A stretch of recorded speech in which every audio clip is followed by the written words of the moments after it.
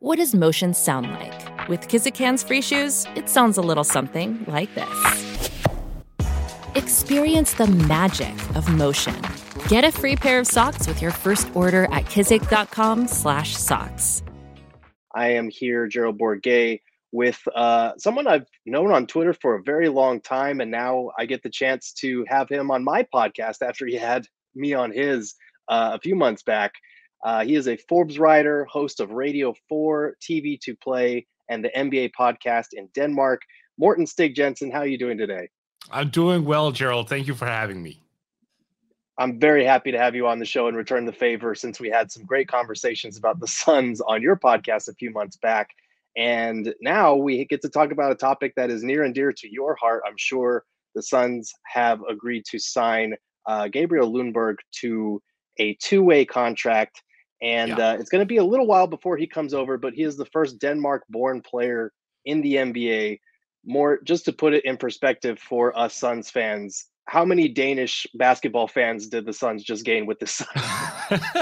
A couple thousand at the very least. And he's actually the second Danish born, but he's still the first Dane ever, because there was a guy in the 70s named Lars Hansen who actually was born in Copenhagen, Denmark, but he moved to Canada at the age of 2, and he identifies as Canadian, has Canadian citizenship as well, played for the Canadian national team. So whenever people Googling and going, oh, Ife is the second Dane. No. We don't claim Lars whatsoever. We claim Ife because he was born here, raised here, he's played here, he plays for the Danish national team. So yeah, this is big, man. I mean, I can neither confirm nor deny that I sent Ife a voice message where I was crying. Let's just put it that way. That's phenomenal. So how long have you been following his game? And for Suns fans who are unfamiliar, a lot of people in the States are woefully uninformed about players that are playing overseas, as I'm sure you're aware. What do they need to know about his game and what he could bring to the table? Yeah, so I followed him for years, but this is going to sound a little bit off, but he became a little bit more interesting over the past 2 to 3 years because his game just took a bigger step up. And as you know, I'm primarily NBA driven. I don't spend just oodles of time on looking at the international scenes, but of course I always keep some tabs open on just Danish guys in general. And Ife just started playing a lot better. Well, not better is the wrong word. He just started playing a lot smarter because he added a significant jump shot to his game that he didn't have in his bag before. And that opened up everything, just everything. And the funny story is it's actually his wife, Camilla, who's also a player and a better shooter than he is. And she was like, honey, if you want to expand your game, you got to be able to hit that 3-ball. And he was like, yeah, that's a good advice. I might have to start doing that. And so what you really need to know about Ife, and that's like, his name is Gabriel Lundberg, but we all call him Ife. And yeah, what you need to know about him is he's driven. Like, he already has that NBA mindset. I would argue he's had it for years. Denmark is very conservative in the way the basketball coaches think. Like, if you're a young kid and you have NBA dreams or NBA aspirations, you get told off very quickly. Well, that's not realistic. Like, you have to stick to a certain plan here and yada, yada, yada. Whereas Ife was always like, nope, I'm not going to hold myself to that standard. I'm going to hold myself to a higher standard. I want to make the damn league, and that's my goal. And look, here we are, man. So that's the way he's driven. I mean, every single team he goes to, he excels, and then he raises up another level and he excels. So hopefully that trend is going to continue. In terms of playing style, this is where he just, I mean, chef's kiss to the fit with the Suns personally, because the Suns, as we've seen this year, this is a well-oiled machine. Everything is working. You've won 54 out of 68 games, if memory serves, and the ball is moving. You don't really have a lot of players where the ball sticks. And you look for corner shooters. You move the rock. You are looking for open shots. You are actually you're not just looking for open shots. You're looking for great open shots. Like these guys on the Suns right now, they will make that extra pass and turn a good shot into a great shot. If it will fit right into that mentality, especially because he's played European basketball for so long. Over here, we do love to share the ball a ton. But he's also capable of playing traditional NBA basketball in the sense that he is a big guard. He's 6'3". He's got a 6'9" wingspan. So it's a +6 wingspan. He's 205, listed as 205. I think he's a little bit heavier than that, but it's muscles. He's got broad shoulders. He's really strong. And one thing you need to know is if he hits the deck on a drive, he absolutely got fouled, because this guy is someone who can really absorb contact a great deal because he's got this wide frame. So he's able to finish near the basket even when he absorbs contact. So if he's on the ground and the ref isn't calling that, then you have my permission to heckle the hell out of that ref. That's for damn sure. Good to know. I wanted to follow up about a couple of things that you mentioned, but my biggest question for starters is, there's been a lot of, as well oiled as the Suns are, there's been a lot of consternation here, let's call it, in terms of one piece of the rotation who honestly won't see a lot of time in the playoffs, but if there's an injury in a pinch, could be called upon more. Elfrid Payton is a guy who just hasn't really been great for this team, despite how great this team has been. Yeah. Is this, I'm sure that people will want to read into it, but do you see this as a potential scenario where, the writing might be on the wall a little bit for Payne, since two-way contracts can't play playoff minutes unless they are bumped up to a regular contract. Right.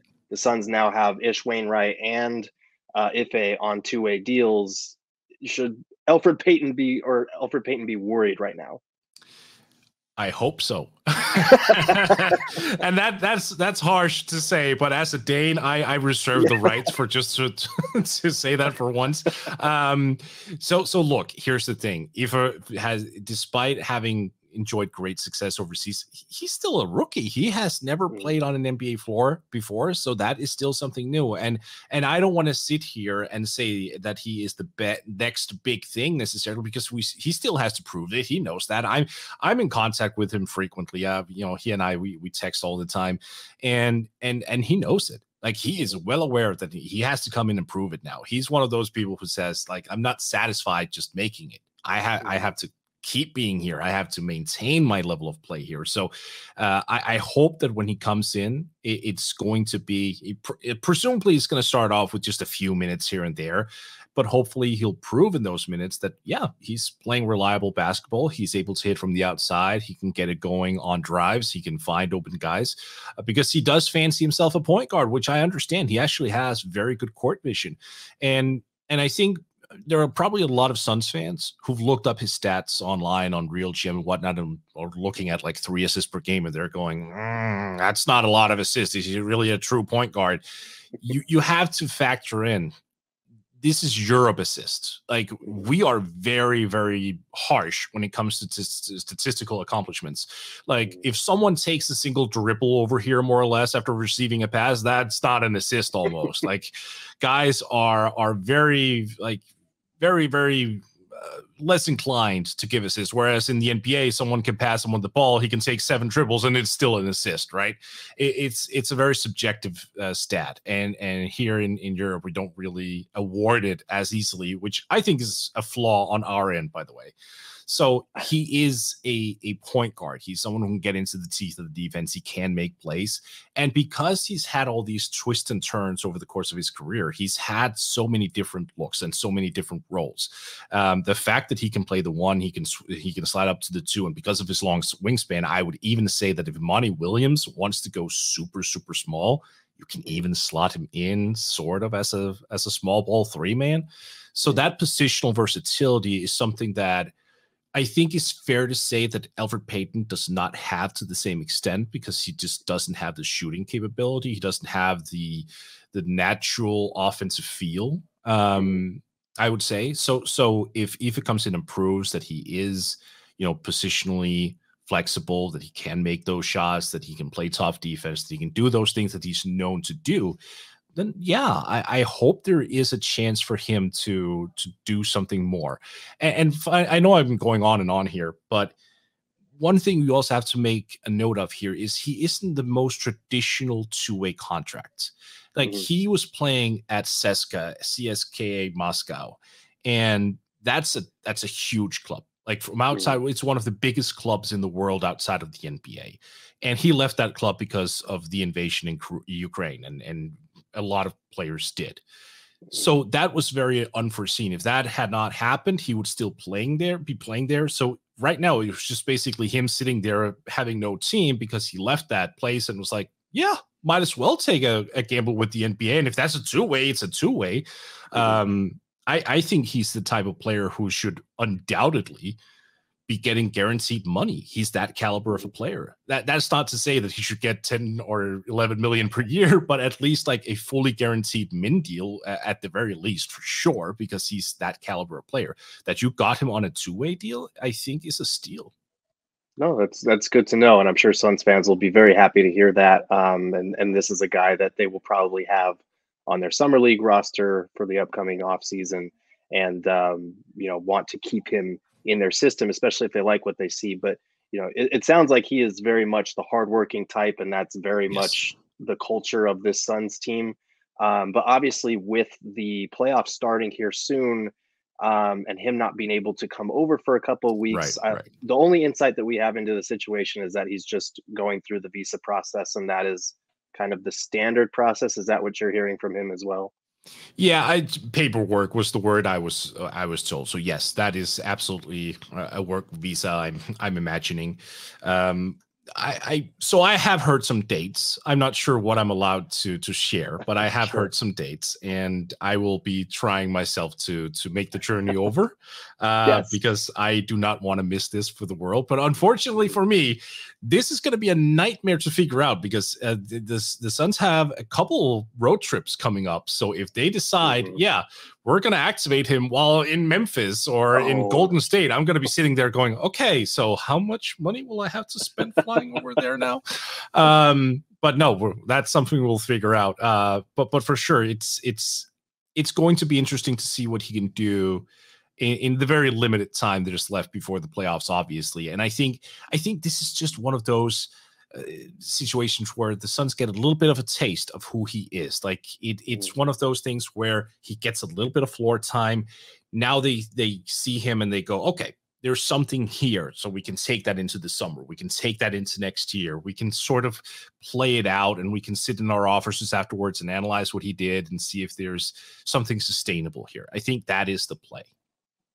That's awesome. And like I said, Suns fans are probably going to be glad to hear all of the things that you're saying because, as much as this roster is pretty complete top to bottom, and as much as bringing in Aaron Holiday helped mitigate those Elfrid Payton concerns, they're still there. And as any NBA team, even one that sold its G League team recently, it's good to have players that, like you're saying, are worthy of NBA contracts now that you can have in your system, that you can groom up, and that you can evaluate. So, I just want to thank you for hopping on the show. Tell the people where they can read your work, listen to your stuff. Yeah, absolutely. Thank you for having me, Gerald. It's really appreciated. You can find me on Twitter at MSJNBA.